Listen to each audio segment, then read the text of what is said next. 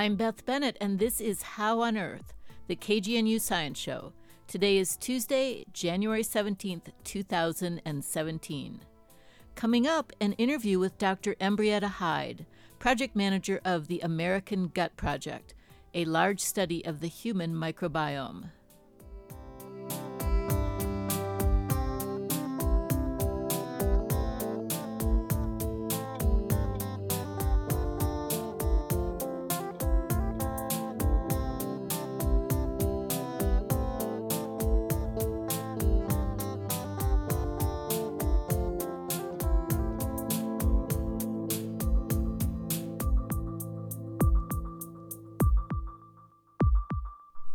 We begin with a look at some of the recent news in science.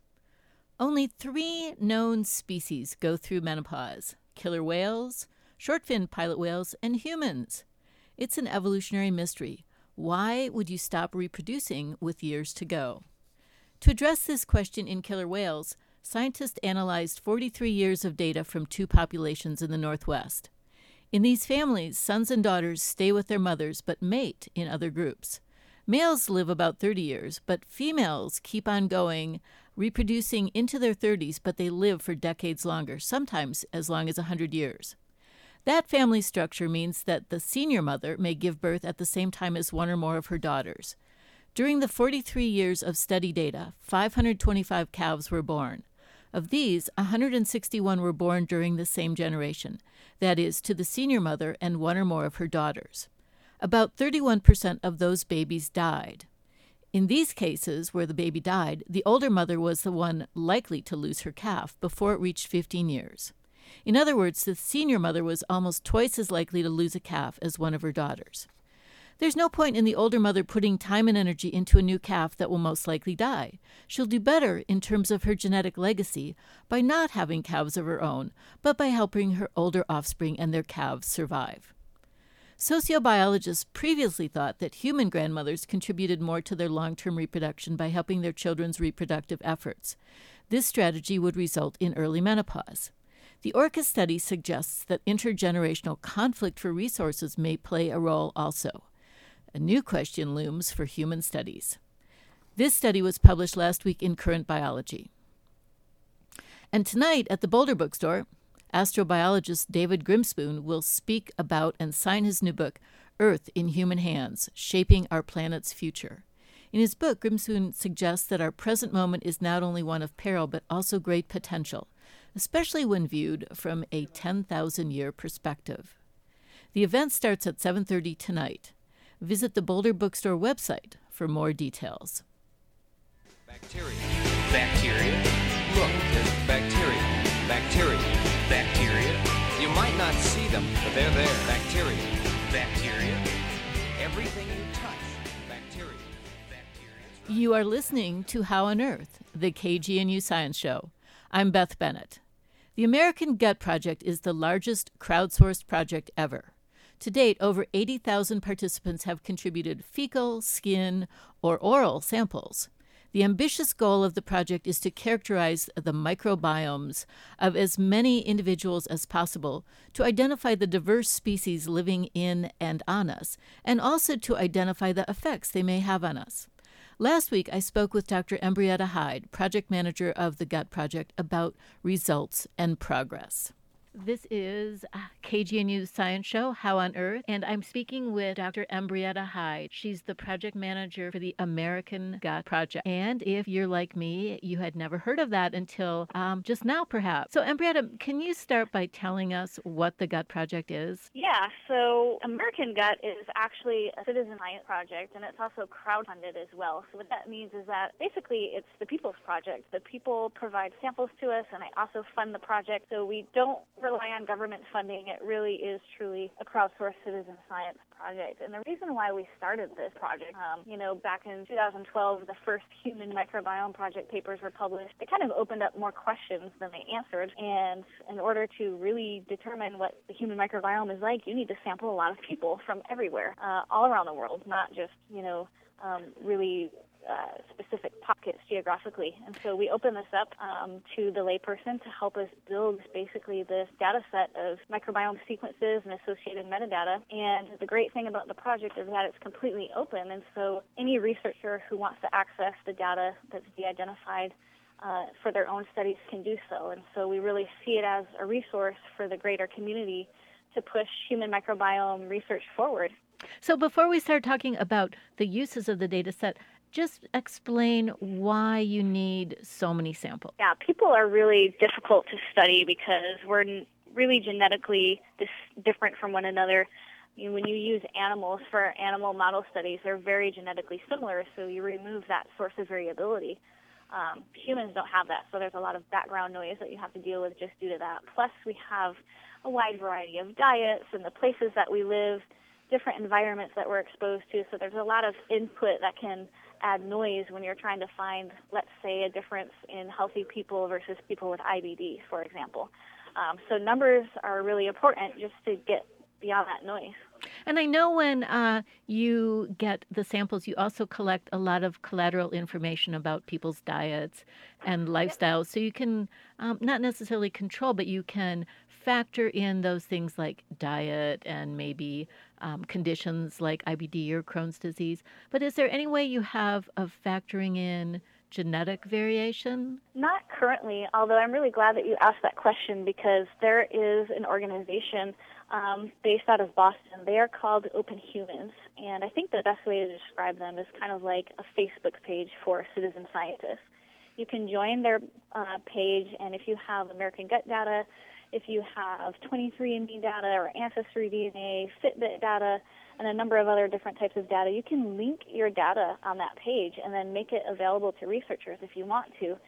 And so Open Humans does allow people to upload their American Gut data, as well as data from a couple of other different microbiome sources, as well as their Ancestry data. So that includes the human genome data. And so in theory, one could access the public data and see if there's connections between the human genome and the microbiome.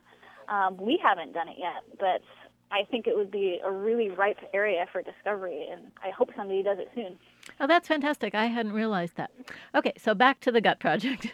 So tell us what happens when, and this gives a whole new meaning to the poo sticks term that I learned as a kid. And so when the poo sticks arrive in your lab, what happens? Yeah, so what happens, everything is barcoded, and so that's like key for us for keeping track, and it also keeps things de-identified. So at that point, it's not associated with a name, it's just associated with a barcode, and we scan the barcode, and then it will tell us, yep, this person, they did sign their consent form, so it's okay, you can work with it. And then everything we do is on a high throughput basis, and so there's a company called MoBio who recently was purchased by QIAGEN, so I guess officially it's QIAGEN now, but they create these kits called DNA extraction kits. And you have plates, and there's 96 wells in each of these plates. So basically, when the sample comes in, we clip off the Q-tip head into one of these plates, and then when the plate is full, we put it on a liquid handling robot, which will then add all of the buffers and extraction materials in to get the DNA out. And that's all done on the robot, so you remove the human error and contamination issue. Then once you have the DNA, it goes on to a different robot for the PCR step, and PCR stands for polymerase chain reaction. Basically, it's a way to target an area of the genome that you're interested in and amplify it to a huge amount so that you can sequence it. And so we're targeting the bacterial 16S gene. It's a really great gene for taxonomic differentiation. So all bacteria have this gene. So you can get it from every bacteria that's in the sample. But it's different enough that you can get taxonomic resolution, usually down to the genus level. You can't really get species level with this gene. And I should say that humans don't have that same gene. That's correct. It's a bacterial-specific gene. So we amplify it. Once we get, they're called amplicons, that's what the resulting amplified DNA is. Once we get the amplicons, we send them to the sequencer, and we have a sequencing core here at UCSD, so we just walk it right over there. It takes about 26 hours for the sequencing run to happen, and then we get the sequences back, and we put it through a series of quality control steps, and then we run it through our analysis pipeline. And what's key is that we analyze every single sample that we have every time, because what we want to be able to do is allow participants to see themselves in context of the average. And so every time we get new sequences, we redo the analysis, and it's quite a lot of data. So right now it takes about 8 days to run through the full analysis pipeline once we get the sequences back. So does that mean that you do a batch of samples and then you put them back into the data set? The data set is now bigger by whatever the number of samples that was, maybe a 96 well plate. And then you reanalyze the whole big data set? That's exactly right. Wow. Yep. Okay. And so when you analyze, what are you looking at? Yeah, so, there's a basic analysis pipeline that we do because there's a couple of different things that we have looked at historically that are interesting to look at. So the very first thing that we have to do is just get these sequences into a workable way because there's so much data. So we cluster them based on sequence identity, and those will be your taxonomic groups. And then a table is created based off of that. And using that table, you can do a number of different things. You can compare, for example, how many different bacterial species that you detected in your sample versus other samples in the data set. You could look at the average. We also look at, in space, how do samples look like compared to each other. So, for example, we know that stool samples look very different from skin samples, and they look very different from oral samples, and that may not be so surprising. But let's say you want to look just in the stool samples and see if there's different clustering patterns. We can do that too, and we look at factors like diet and antibiotic history, gender and BMI, things of that nature is what we look at. And then we just look at the list. We produce a list, and we say this is every single bacterial taxonomy that we found in your sample, and this is the abundance that it was in your sample, and then you can look at that and have an interesting list of everything that was in your sample. So you said that with your sequence data from the 16S genome sequence, you can get it down to the genus level, but I know Correct. that there are lots of individual species that differ among people within, say, the Lactobacillus genus. And Yeah. do you pursue it down to the species level? So there's it's an algorithm. It's called OTU clustering. It's called Operational Taxonomic Unit, and it's based on clustering sequences on identity. And so we cluster at 97% identity, and most of the time that's about species level.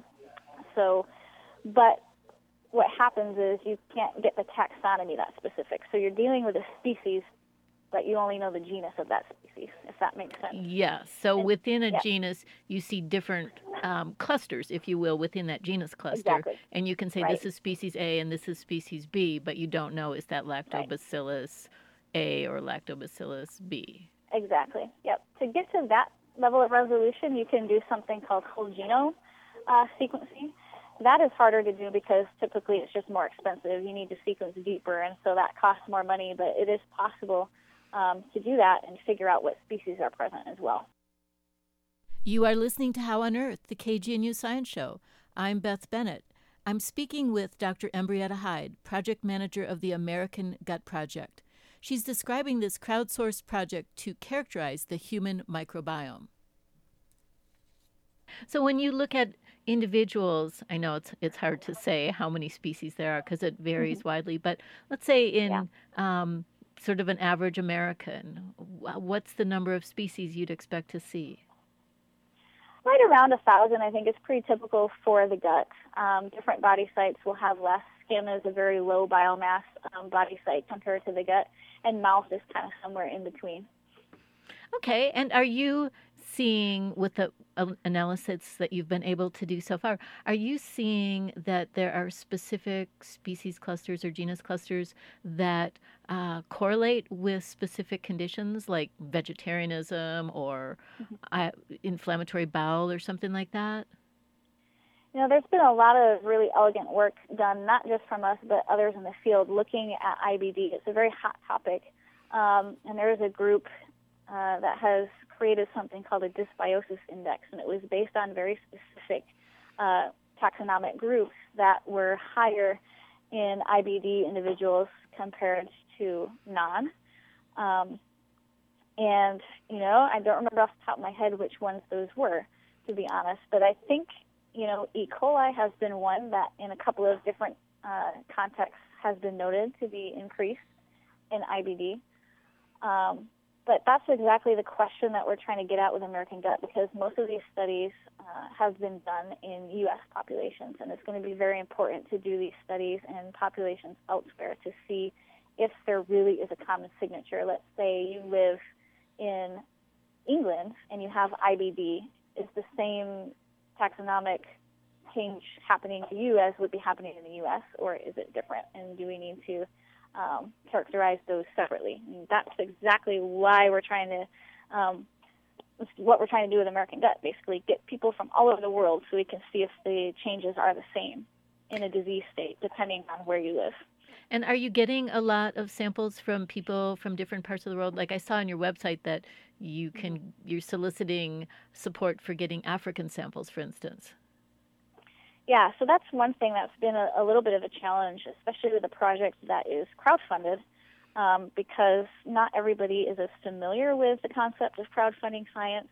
And, in different parts of the world, not everybody is able to afford a crowdfunded project. And we are very sensitive to that, and we are aware of that, and we're trying to figure out ways to address that. We've also established local collection sites in a number of different areas to try to make it easier for people in other areas of the world to participate in the project. So we do have a site in the UK that's called the British Gut Project. It's a sub-project of American Gut. And we have now, I think it's pretty close to 3,000 samples from the UK in the data set.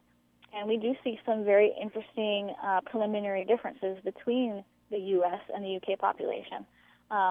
They're two westernized nations, but we do see that the diversity of the microbial community in the UK samples is higher than the U.S. And when we compare the African samples, like the Hadza populations, hunter-gatherers, non-westernized people who haven't even really been exposed to westernized cultures, we also see that their gut microbiome diversity is higher compared to westernized nations. So we are seeing some of these differences, but we certainly want to broaden our reach. We have about 39 countries represented in the data set, but most of those you just have a handful of samples. And that's really too low to find any significant differences. Right. So that said, would you like to speculate a little bit on the basis of some of the differences? Like I can see, for instance, that two people in the same household would probably have, especially if they're genetically related, would probably have pretty similar microbiomes because they have the same environment and presumably are eating similar diets.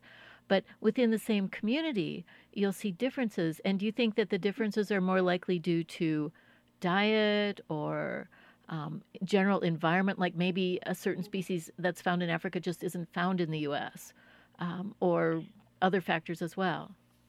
I think it's actually all of the above. Diet certainly is one of the strongest factors affecting the microbiome. It has a huge effect, and short-term diet changes have an immediate effect as well on the microbiome. But if you want to think about it a little deeper, one of the examples that I always like to bring up that I think sometimes we're not so conscious about, but what is in your food? An apple in the U.S. may be different than an apple in the U.K., or a piece of chicken in the U.S. might be different than a piece of chicken in the U.K., and that's just because the regulations surrounding use of antibiotics in agriculture are different in Europe than the U.S., and we know that antibiotics have a huge effect on the microbiome. So really, there are a lot of different things, if you start to think about it, that could be responsible for geographic differences, and food is certainly one of them. Just environmental exposures, like you mentioned, is another one, but just even sub-factors as well can potentially play a huge role. It's really complex. Yeah, so it makes sense that you would need a really large data set. Yeah. And so when people like me, for instance, get my sample results back, is there enough research that's been done so that I can look at the list of species in my microbiome and say, oh, I don't want to have that one there. Maybe I should eat something different? That's also a really great question. And I'm glad you brought that up, because I think this brings us a little bit into the realm of the concept of personalized medicine, which is we're all really different and we all have different starting microbiomes. And so there are certainly general things that we know to be true. For example, we know that fiber is very good for the microbiome. It promotes the production of short-chain fatty acids by members of the gut microbiome, and short-chain fatty acids are really good for intestinal cell health. They, keep those tight junctions tight, and they keep the intestinal tract healthy. But if you're looking at very specific species, for example, one lactobacillus species may actually be very beneficial for one person, but not for the other. And there's a study that I like to bring up that really elegantly highlights this, and it was published a little over a year ago now out of Dr. Aaron Segal's lab in Israel. And what they were trying to do there was basically characterize the microbiomes of 800 diabetic patients, and then based on their starting microbiomes, create an algorithm that would predict a diet for each person that would either control their blood sugar levels or not. And so they did the microbiome profiling, they created the algorithm, they did the predictions, and they had really great results. Basically, in pretty much all cases, the diets that were predicted to control blood sugar did, and they were very different for everyone. But what they found is that despite the fact that they had different starting microbiomes and that diets were really different, the phenotypic changes were the same across everybody. So it was really a fantastic result. Now this, was done in a very specific population in Israel, but it laid the groundwork for doing similar studies in the U.S. and elsewhere around the world. So does that mean when you refer to the phenotypic results that each set of bacteria corresponded to the different dietary treatments? No, what I mean by that is the host phenotype effect, which would be the control of the blood sugar levels. Yep. Okay. So really, it would be tough to do that on yourself, that kind of experiment. It would be tough, yeah. But, you can see general patterns. Like we know that there are certain bacteria associated with different dietary components. Prevotella is one genus of bacteria that is often present when you eat a lot of grains. It's also very high in athletes. And, you could hypothesize that maybe it's high in athletes because athletes like to carb load. So they're eating a lot of grains, a lot of pasta and a lot of pizza. So you can see, general trends like that. And like I said, there are general rules, like fiber for the most part is good. Fermented foods is another great example. In general, those are very healthy foods that you would, feel safe recommending to people, but there are some subset of people that can't handle fermented foods. Actually, people who suffer from small intestinal bacterial overgrowth often have an issue with fermented foods. So again, most of the time it's okay and it's a good thing, but in some cases it's not. So it's really hard to say. It kind of depends on you and your personal history as well.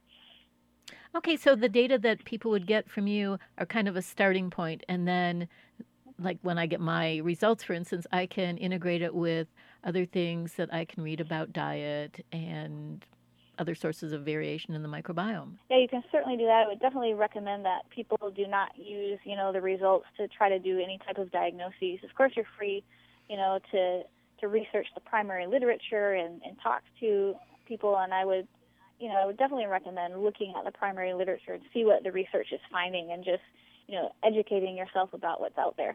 And, one thing that I want to point out, too, is that on the results, we do tell people, this bacteria was found in your sample and it's rare because we don't see it a lot in the cohort. And people often ask me, what does that mean? And usually I say, well, I don't know, because usually those rare species are things that not a lot is known about. But if we see that thing popping up, let's say we see that rare species and it seems to be happening in people with a certain disease condition, that may be the push for us to actually look into what that bacterial species is capable of doing and why it might be present in those people. So in a lot of cases, and I feel bad about it because, most of the time I have to say, well, I don't know. We don't know much about that species. But that's exactly what we're trying to fix. If we see it coming up, we can target it for future research. Well, this is so fascinating, Ambrietta, but sadly we're out of time. Thank you so much for talking with us. That was Dr. Ambrietta Hyde, project manager of the Gut Project, describing the goals and results of this ambitious long-term crowdsourced study of the human microbiome. And we will provide a link to their website on the How on Earth site.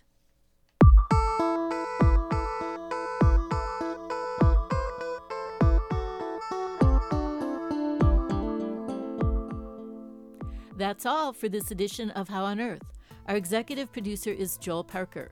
This week's show was produced by me, Beth Bennett, and was expertly engineered, as always, by Maeve Conran. Our theme music was written and produced by Josh Cutler, additional music from Jonathan Colton. You can visit our website at howonearthradio.org to find past episodes, extended interviews, and you can subscribe to our podcast through iTunes and follow us on Facebook and Twitter. Questions or comments, call the KGNU comment line at 303-447-9911. For How on Earth, the KGNU Science Show, I'm Beth Bennett.